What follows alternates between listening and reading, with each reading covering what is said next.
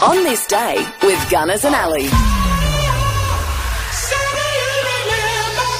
It's Wednesday, the 7th of February. Let's find out what happened on this day. The British actress who appeared in 15 of the Carry On films, Hattie Jacks, was born on this day in 1922.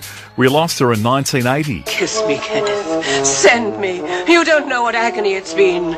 Yearning for you. Yearning to give you my all. But I don't want your all. I don't even want a little bit. English actor Pete Postlethwaite was also born today in England in 1946. We lost Pete at the age of 64 in 2011. He was in lots of movies like The Postman and In the Name of the Father and Jurassic Park. All you need to do is sign the cheques, tell us we're doing a good job and open your case of scotch when we have a good day. UK musician and a former bass guitarist with Status Quo, Alan Lancaster, who moved to Australia before he died in 2021, was born on this day in 1949. US actor James Spader today. He's 64. Loved him in Boston Legal. May it please the court, Mr. Chief Justice. Garth Brooks, the US country singer. Today, Garth, 62. US comedian and actor Chris Rock, the recipient of the Will Smith flat, he's 59 today. As long as you live, you ain't never gonna see no black vice president. And Ashton Kutcher, the US actor, he's 46. It was on this day in 1935 that Monopoly first went on sale, the game that causes many fights in families. Pinocchio, the Disney animated film, premiered in the US in 1940. Am I a real boy? In 1947, the Dead Sea Scrolls were discovered in caves west of Jordan. The Bee Gees left Australia and returned to the UK where the three brothers were born.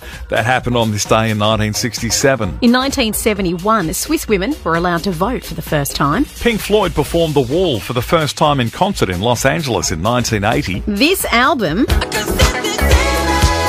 Yep, Michael Jackson's Thriller became the best-selling album of all time. Lindy Chamberlain was freed from a jail in Darwin on this day in 1986. That dingo did eat her baby.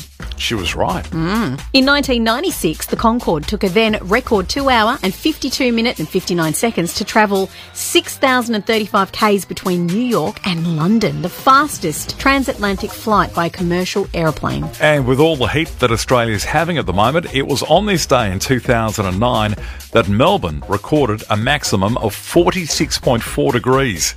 It's the highest temperature since records began. Wow, that's pretty hot. Just a few of the things that happened on this day for Wednesday, the 7th of February.